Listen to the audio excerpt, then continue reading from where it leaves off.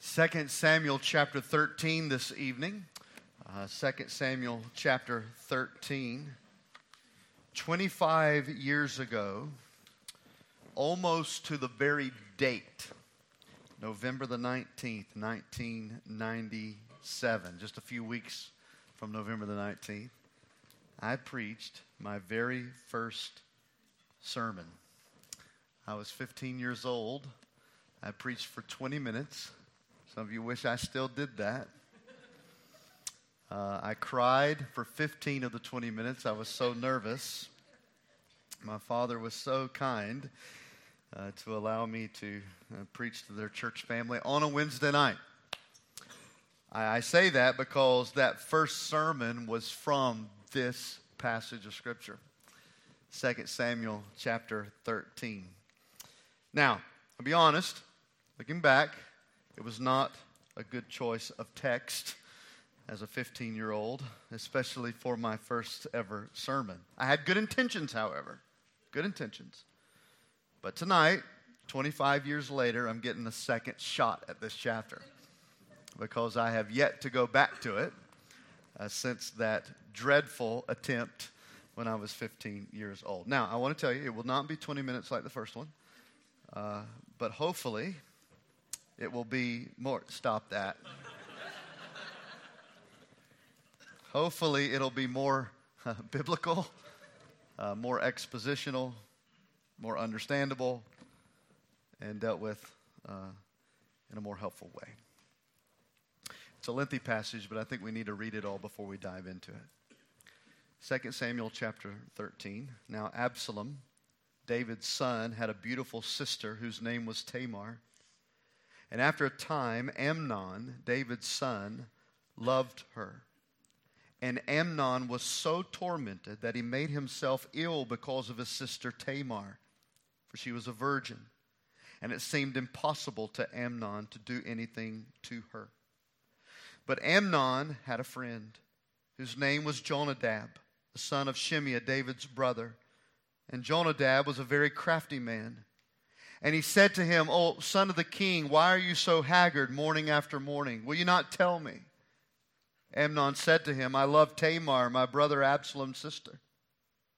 Jonadab said to him, "Lie down on your bed and pretend to be ill. And when your father comes to see you, say to him, 'Let my sister Tamar come and give me bread to eat, and prepare the food in my sight, that I may see it and eat it from her hand.'"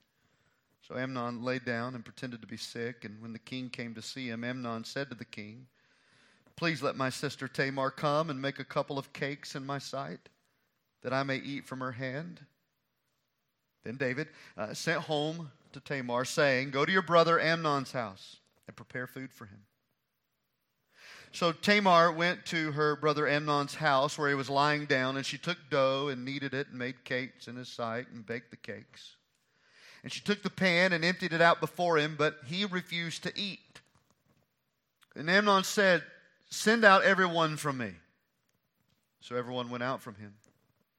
Then Amnon said to Tamar, "Bring the food into the chamber that I may eat from your hand." And Tamar took the cakes she had made and brought them into the chamber to Amnon her brother. But when she brought them near him to eat, he took hold of her and said to her, "Come, lie with me, my sister." She answered him, "No, my brother, do not violate me. For such a thing is not done in Israel. Do not do this outrageous thing. As for me, where could I carry my shame? And as for you, you would be as one of the outrageous fools in Israel. Now therefore, please speak to the king, for he will not withhold me from you." But he would not listen to her. And being stronger than she, he violated her and laid with her. Then Amnon hated her with very great hatred, so that the hatred with which he hated her was greater than the love with which he had loved her. And Amnon said to her, "Get up, go." But she said to him, "No, my brother, for this wrong in sending me away is greater than the other that you did to me." But he would not listen to her. He called the young man who served him and said, "Put this woman out of my presence and bolt the door after her." Now she was wearing a long robe with sleeves, for thus were the virgin daughters of the king dressed. So his servant put her out, bolted the door after her, and Tamar put ashes on her head, tore the long robe that she wore, and she laid her hand on her head and went away, and crying aloud as she went. And her brother Absalom said to her, "Has Amnon your brother been with you? Hold your peace, my sister. He is your brother. Do not take this to heart." So Tamar lived, a desolate woman, in her brother Absalom's house. When King David heard of all these things, he was very angry. But Absalom spoke to Amnon, neither good nor bad, for Absalom hated Amnon because he had violated his sister Tamar. After 2 full years, Absalom had sheep shears at Bahal Hazor, which is near Ephraim, and Absalom invited all the king's sons. And Absalom came to the king and said, "Behold, your servant has sheep shears. Please let the king and his servants go with your servant." But the king said to Absalom, "No, my son, let us not all go, lest we be burdensome to you." But he pressed him. He would not go, but he did give him a blessing. Then Absalom said, If not you, then please let my brother Amnon go with us." And the king said to him, "Why should he go with you?" But Absalom pressed him until he let Amnon and all the king's sons go with him. Then Absalom commanded his servants, "Mark when Amnon's heart is merry with wine. And when I say to you, strike Amnon, then kill him. Do not fear. Have I not commanded you? Be courageous, be valiant." So the servants of Absalom did to Amnon as Absalom had commanded. Then all the king's sons arose, each mounted his mule, and fled.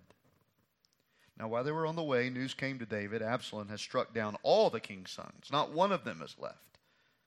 Then the king arose and tore his garments and lay on the earth, and all of his servants who were standing by tore their garments. But Jonadab, the son of Shimeah, David's brother, said, "Let not thy lord suppose that they have killed all the young men, the king's sons, for Amnon alone is dead.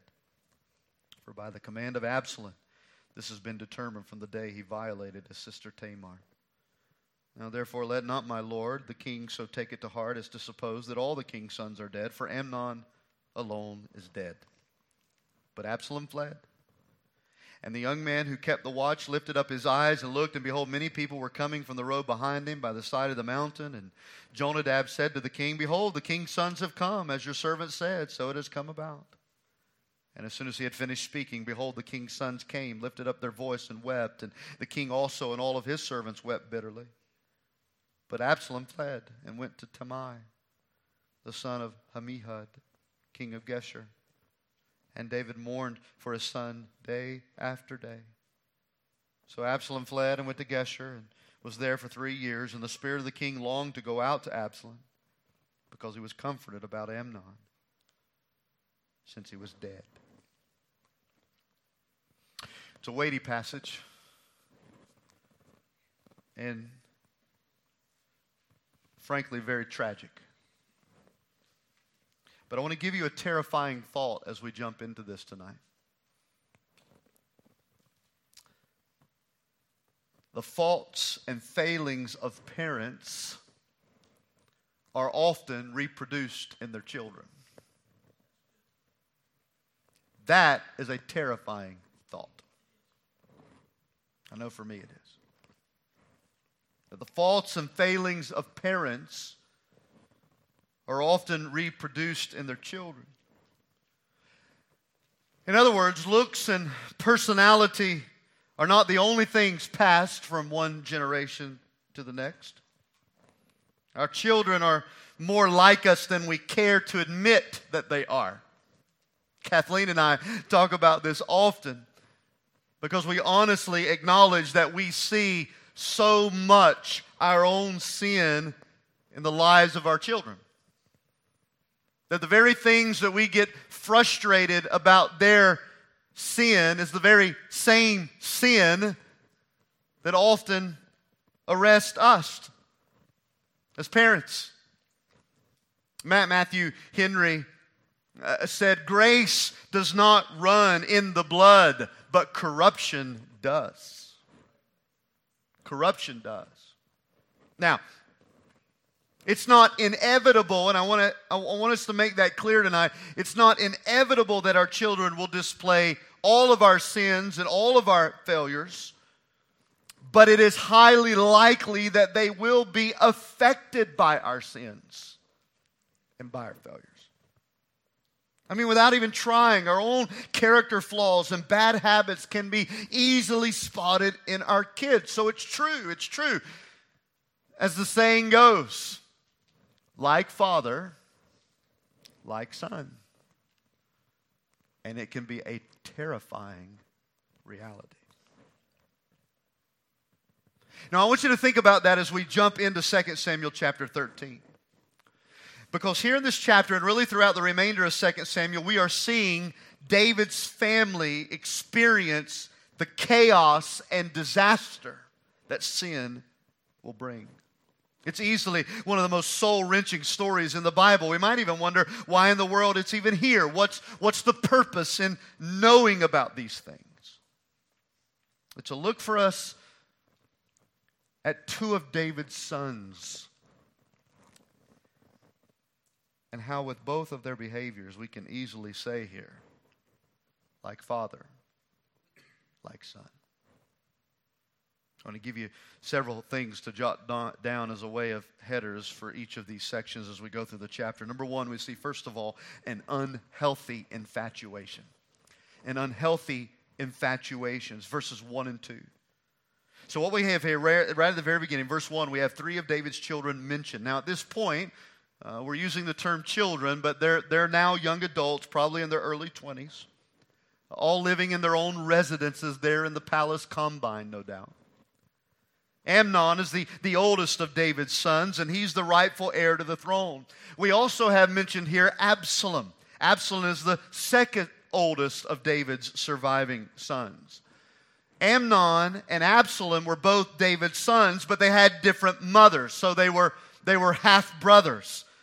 We also have another child of David listed here in verse 1, and that's his daughter Tamar, who is Absalom's sister. She was Amnon's half-sister. All right, are we following this? All right, Amnon and Absalom, brothers, sons of David, different moms. Tamar, daughter of David, but shares the same mom that Absalom has. That makes Absalom and Tamar half-siblings of Amnon. Now, what do we know about Tamar? We find out here that obviously she is royalty. She's a princess. She's beautiful. She's pure. A layout of her character in the episode of this story shows us that she's a person of integrity. She's also the object of her half-brother Amnon's unhealthy infatuation. Verse 1 says that Amnon loved her. Bad choice of words. Not because that's what the Bible says about her, but not in the same way that we think true love to be. No, what is mentioned here is the word love, but this was more like a lustful attraction, is what this was. He physically desired to have her, so much so that he made himself sick over her. And then he becomes greatly frustrated that it seemed impossible for him to have her. Now, why would we say that it's impossible? Well, to begin with, the act of sexual intimacy outside of marriage was morally wrong. It was a sin against God. God's people do not behave in this manner. So we could begin really and end there. That's why it's not appropriate. That's why it's wrong. That's why this should be viewed as an impossibility. But that's not the only problem here.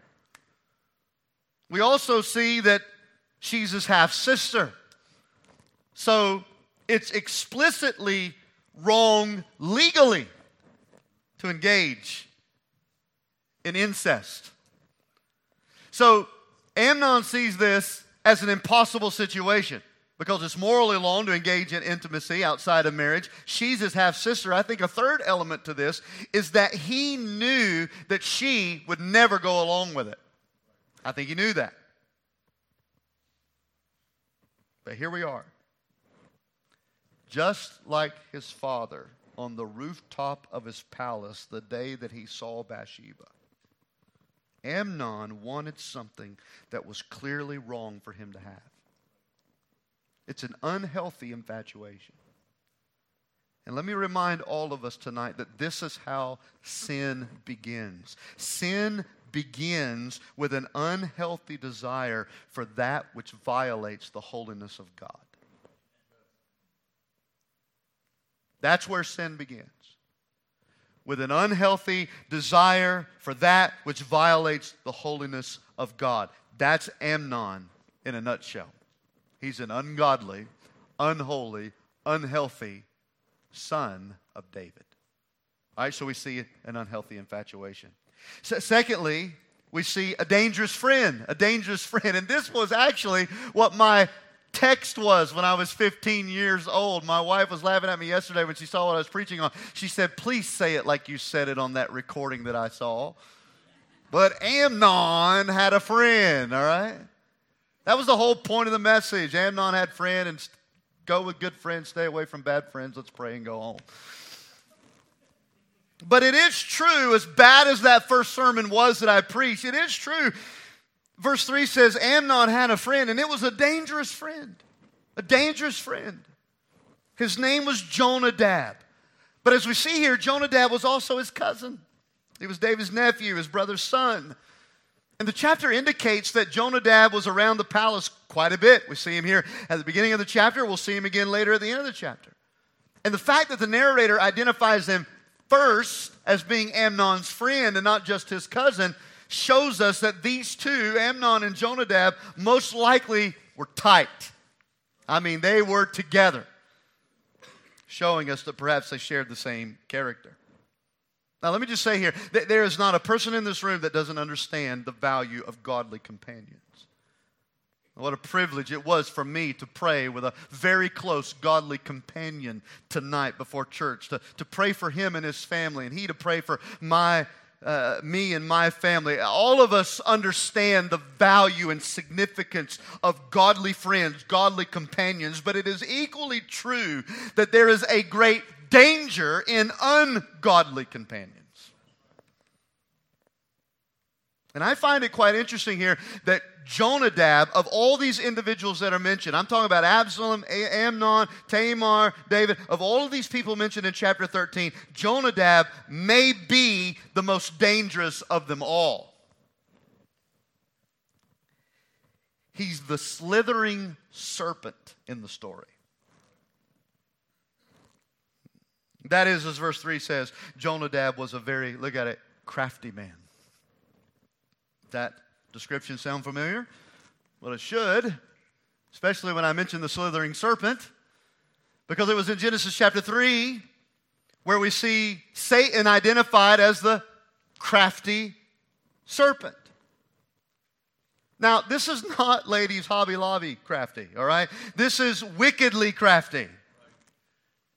That is, Jonadab knew how to get things done, regardless of the means.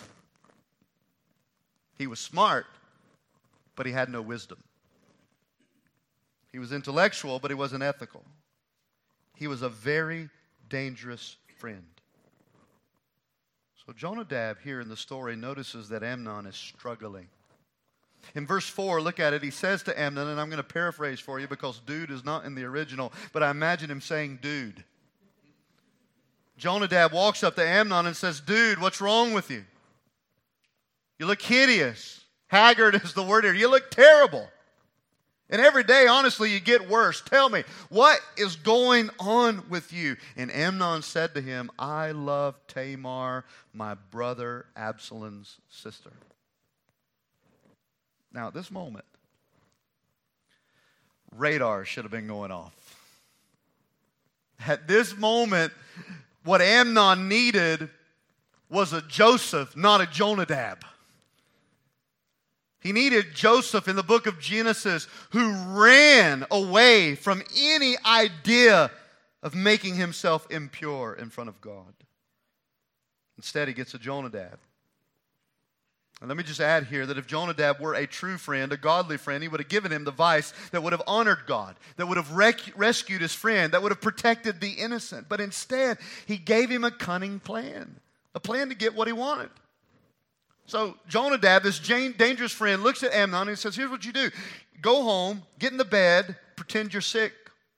And we know your dad's going to come see you. So when your dad comes to see you, I want you to ask him to send your sister to come to your house to get in your kitchen instead of doing it in her kitchen, to come to your kitchen and make a meal for you, and then you'll have her alone all to yourself. Can I just add here from a point of application, be careful who you seek advice from. Be cautious about the closeness of your friends. There's enough wisdom in the book of Proverbs alone about friendships. Some of us should consider doing a topical study of it ourselves and reflect on all that the Bible says about our friends and the difference between good advice and bad advice. That's what we're seeing right here at the beginning. Jonadab is a dangerous friend because he's not telling Amnon what he needs to hear. He's simply helping Amnon get what he wants, regardless of what he violates in doing so. So we have a dangerous friend. We have an unhealthy infatuation. Thirdly, and this is where it gets really hard, we have an horrific assault. An horrific assault. Verses 6 through 19. So Jonadab gives Amnon a plan, and Amnon did as Jonadab suggested. He got in bed. He pretended to be sick, and just as Jonadab predicted, Amnon's dad, which we know is King David, came in to check on him. Now, some have suggested this to mean that Amnon was a spoiled prince. The child who was constantly served at every whim by his father. You know, it's really hard to say. But what we do notice here is that Amnon and Jonadab both knew that David would come check on him. Now, whether or not that's because he was a concerned dad, or whether or not because Amnon was a spoiled prince, I personally think it's probably more of the latter. 20 years old, calling my dad, telling him I'm sick. My dad is not going to get in his car and come check on me. Yeah. Get some medicine, go to bed, sleep it off, you'll be better in the morning. All right? I told you the other day about me cut. My dad wouldn't even take me to the doctor when I cut my finger wide open. He had me put a popsicle stick on it and get better. All right? So I don't know. Maybe David was more compassionate than my father was to me. Or it could be that Amnon was spoiled. He took advantage of his father, knew how to play him to get what he wanted. Either way, David shows up. And when David shows up, verse 6, he says to David, please let my sister Tamar come and make a couple of cakes in my sight that I may eat from her hand. And there's no reasoning here. David doesn't even say, well, why do you want to do that? He just simply says, okay. And that's exactly what David did. He calls Tamar, says, go to your brother. He's sick. Fix him some food. Tamar comes to Amnon's house. She began to cook for him in his sight, the text tells us. That is, she's doing all this within eyesight of everything that he can see. He's watching her. He's premeditating what he's going to do. And when she was finished, she brought it to his bedside. But yet the text tells us here that Amnon refused to eat it. He didn't eat it. Instead, he demanded that everyone leave the residence. Everyone leave. Get out. Now, what's these extra people doing there to begin with? Because this is a royal family. It was not uncommon for royalty to have servants present at all time. Even Tamar most likely did not come to her brother's house by herself. She had to have a handmaiden or a servant that accompanied her. And so the posture here now is Amnon's wanting everybody to leave except for him and his sister. And that's exactly what happened in verse 9. So everyone went out from him. His plan to be alone with his half-sister had worked. And it's in verse 11 we see that Amnon makes his move.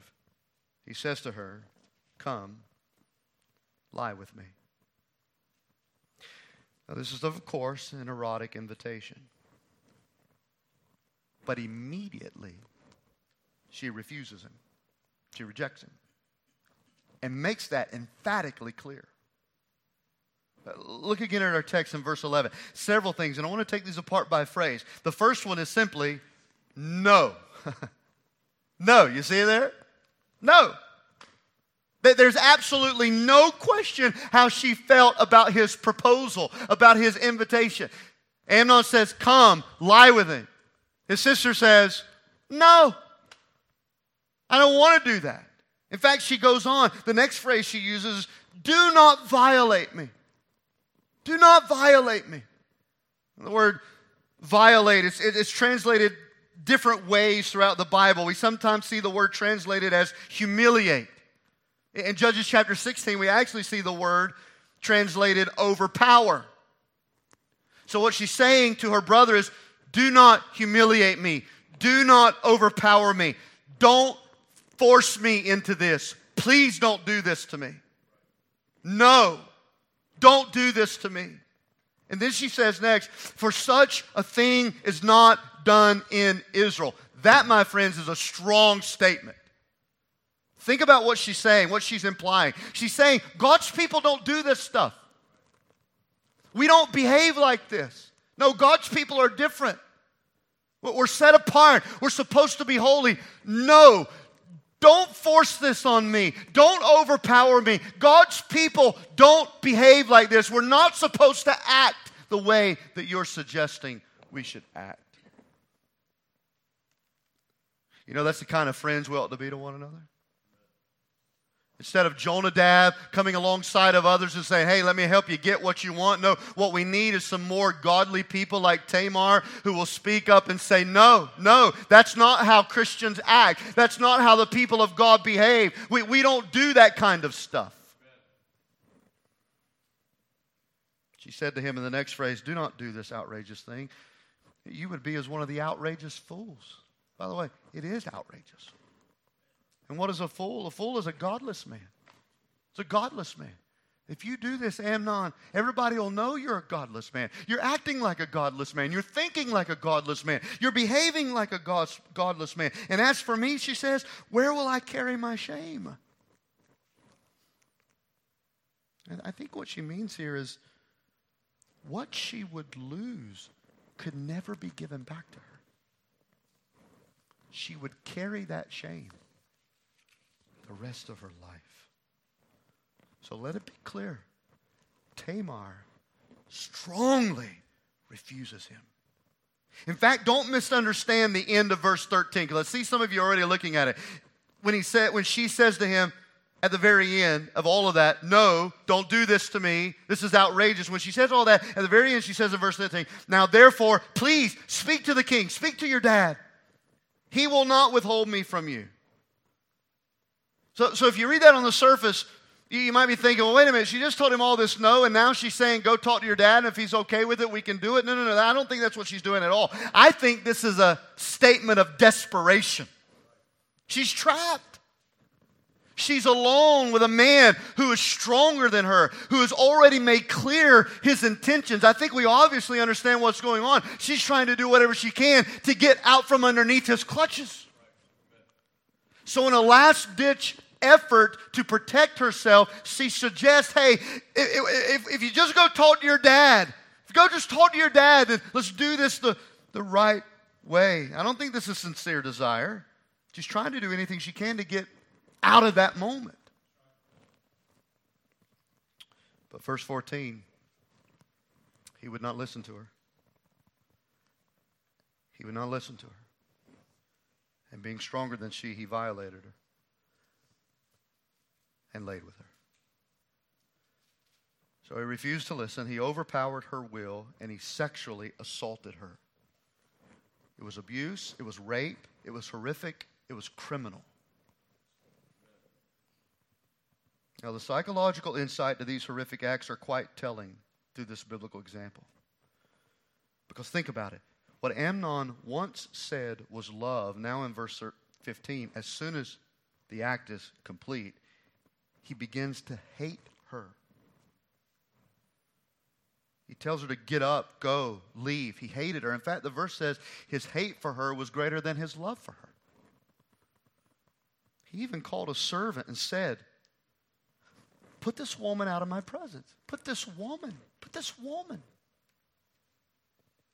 Yeah, the one that he's been speaking terms of endearment to, all of a sudden is now this woman. Put her out of my presence. And then he goes as far as to say, to bolt the door. He assaulted her. He abused her. He raped her. And now he's treating her like trash. In fact, it's my opinion that bolting the door may have been Amnon giving the impression to others that she's the one that actually made the advances toward him. This is all so tragic. And it's a reminder that when sexual desires follow their God-given purpose, there is freedom and there is fulfillment. When sexual desires follow their God-given purpose, there is freedom in that and there's fulfillment in that. But when sexual desires are perverted, there is great harm and a cycle of emptiness. All right, we got to hurry. Number 4. A protective brother. It gets worse. A protective brother and a silent father. Verses 20 through 22. So Absalom saw his sister. And in fact, when he sees his sister, he sees her condition because, it says she ran. She ripped off the robe, the sleeves of the robe that all the virgin daughters would wear to signify their purity. So that had been taken away from her. She puts ashes on her head. She rips the robe to make it clear that her purity had been violated. And when Absalom saw this and saw her condition, it's interesting to me. This is just fascinating. He automatically assumed, he suspected that Amnon was with her and had violated her. So the first thing he asked her, have you been close to Amnon? Have you been close to Amnon? Now that should tell us something about Amnon's character in general, right? That this type of behavior was suspected of Amnon. And so Tamar's full-blooded brother goes in immediately to protection mode. And Absalom says to Tamar, there in verse 20, hold your peace, my sister. Hold your peace. Again, it's one of those things on the surface that may be a little confusing to her. But I do not take this to mean she was being silenced as a victim. I don't think at all that's what her brother was doing. I don't think we're saying, hey, be quiet, don't tell anybody about this, let's just go on with the rest of our lives. I don't think that at all. I think Absalom knew that because this was Amnon, her half-brother, who was the attacker, and because of the nature of Amnon's relationship with David, that he was a spoiled prince, he got anything he wanted, I think what Absalom is saying here is that they couldn't necessarily trust their dad to even deal with it properly. So Absalom is saying, let's slow down for a moment because David's not going to do anything about this anyway. We got to be smart. We got to think about it, how we want to approach it. And of course, Absalom was right. Tamar went to live with Absalom. And although verse 21 says, when the king heard of all these things, he was very angry. It makes that clear. He's angry about it. He's furious. But it says nothing about at all that David did anything about it. He was angry, but he said nothing. He was angry, but he did nothing. Now, just imagine this for a moment, because to me, this is the most puzzling part of the entire story. I can't imagine knowing that one of my girls could be violated by anyone, regardless of who it was. And I not protect her and speak up when I see that she's been done wrong. I don't understand why David is quiet here, why he doesn't say anything, why he doesn't do anything. Was it because he genuinely favored Amnon and he didn't want any ramifications for him? After all, he's the next in line to the throne. Was this messing up David's plan if it all came out that he was the one guilty of this? Was David paralyzed by his own failures, that he felt if he actually dealt with this, then everybody would think he's a hypocrite because he's been guilty of similar things? I don't know. There's really no easy way to look at it. except for the facts. A father's daughter was assaulted by his son. And dad remains silent. But there's somebody else in the family who did not remain silent, and that's the fifth thing that I want you to write down, and that is an unholy vengeance. An unholy vengeance. That's verse 23 all the way down through verse 36. All right? So verse 22 tells us that Absalom stopped speaking to Amnon because he hated Amnon for what he did. And then we come to verse 23 and it says, after 2 full years. All right, now think about this. We have this happen. Tamar moves in with Absalom. He automatically becomes the protective brother that from this day forward, he's going to make sure that this doesn't happen to her again. David finds out about it. He's angry, but he does nothing. He says nothing. And then we end off verse 22, and all of a sudden we just know there's a rift in the family. Absalom hates Amnon for what he did to Tamar. And now 2 years go by. 2 years? In other words, 2 years and nothing happens with this? Nothing significant goes on for 2 years? David was silent, which, by the way, we see clearly that David's silence solved nothing. On the other hand, as we will see in closing here, after 2 years, Absalom's vengeance solved nothing. And that's the juxtaposition, isn't it? One of the consequences of our sinfulness is that we don't ever get vengeance right. Even when we try to do it in a court of law with a whole lot of different opinions and voices, we still don't get justice and vengeance right, do we? It's a part of our sinful nature. However, God always gets vengeance right. Which is why God says in His Word that vengeance is mine. Vengeance is mine, not yours. And once again, we're faced with the reality of what we need. We need something better than David, right? We need something better than Absalom. For by one of these men, nothing was done. By the other man, the wrong thing was done. Here's what happens. Let me give you the summary. Absalom throws a sheep shearing party. It's a common thing. After several invitations, he couldn't get his dad, King David, to attend. The text seems to indicate that David thought this is too much of a big deal. It's going to be too burdensome. You can't cook for that many people. I'm not going to bring me and my servants. I can't do it.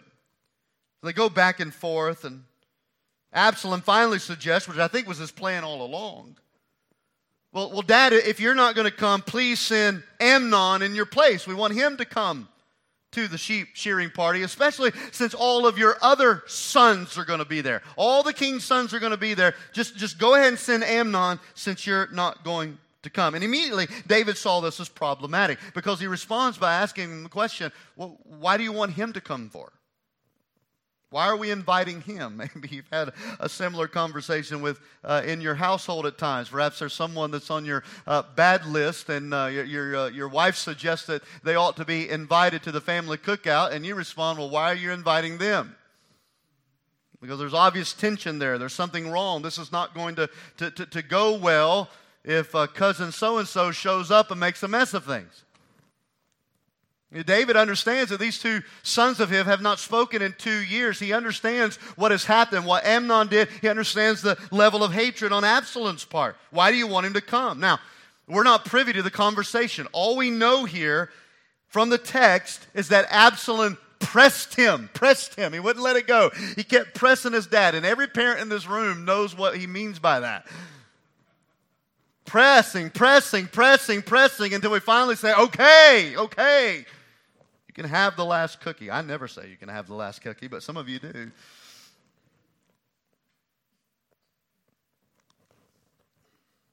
I think it was never Absalom's intention for his dad to be there. He always wanted this to be a party where Amnon shows up. Because this is a premeditated plan for murder. He tells his servants when Amnon's heart is merry with wine, and I give you the word, I want you to kill him. In fact, when you read it in the text, it sounds like a military strategy. Strong, be courageous, be valiant. I give you the word, kill him. And that's exactly what happened. The servants did as Absalom desired. They killed Amnon, party over. Everyone jumps on their horses and they run for it. Now, a rumor made it back to the king that all the sons had been killed, which was not true. And this is for your study later. I don't have time to dive into this now. But someone is there with the king when the rumor comes back to the palace before the sons of the king show back up. And who is it that's there? What's that guy that we saw at the beginning of the chapter with Amnon? Jonadab's there. And he quickly corrects the story by letting David know that the rest of the sons were still alive. Only Amnon was killed. Now, given the circumstances, and again, you can look this for yourself, study it, and think about it. The timing of this suggests that Jonadab may have known the plan ahead of time. And here's this dangerous friend again. In very crafty ways, manipulating situations to see to it that whatever you want done gets done. But I leave you to think about that. The rest of the sons make it back to David where they weep and mourn. Absalom flees in the other direction. His vengeance, though we may understand it, was unholy, which means it's always unhelpful because it solves nothing. It only makes matters worse. So think about this, and I'm going to give you the last statement. In our hands, vengeance becomes just another expression of our own sinfulness. So whoever you're thinking about getting back at, whatever wrong you're planning to right yourself rather than giving it to God, may this be a warning, even though you may not be thinking about murder. In our hands, vengeance is just another expression of how sinful we are. All right, here's the sixth thing. A fractured family. It's obvious, isn't it? I mean, when you open up the chapter, we got some family issues here. I mean, you think your family's messed up. David's family has become severely fractured. His daughter's raped, living in shameful hiding. He does nothing. His oldest Amnon is responsible for the crime, but now he's dead by the cold-blooded, premeditated murder plot of his other brother. So do we have here, as my title suggests, a like father, like son dynamic? Well, think about it. David's two sons had now repeated David's two major crimes, sexual sin and murder. Bathsheba and Uriah. This is why it's so important that if we truly care as parents for our children, we got to guard our character. We got to watch our integrity, because it is true more often than we want to admit, like father, like son. It's a terrifying possibility.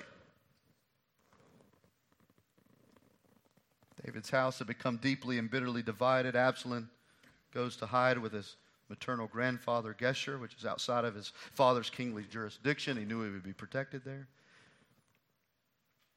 And it seems over time that these final verses tell us that David comes to term with Amnon's death, but he missed his son Absalom greatly. It's truly sad, the whole thing, the sad family dynamic.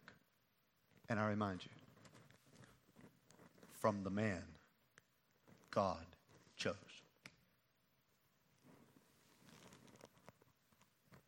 He's still God's man. And God chose him, knowing that this was all going to transpire. So how do we reconcile that? What hope can there be for anyone if God's promise of salvation is tied to such a fractured family like this? Are you telling me that the hope for the world, the Savior for all sin, the Messiah, is going to come from this kind of family? You see, because the ultimate son of David, not the sons of David that we read about in 1 Samuel 13, but I'm talking about the ultimate son of David, who has, yes, come through this fractured earthly family. Unlike Absalom and Amnon, the ultimate son of David did not inherit David's flaws and failures.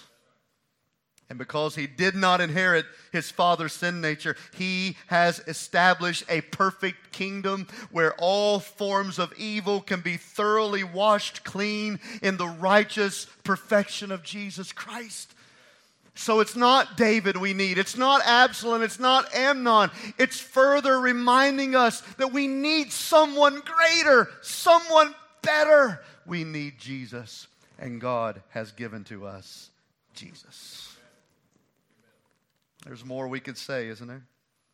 But I leave it to the Holy Spirit to speak to your heart from this text as he sovereignly chooses.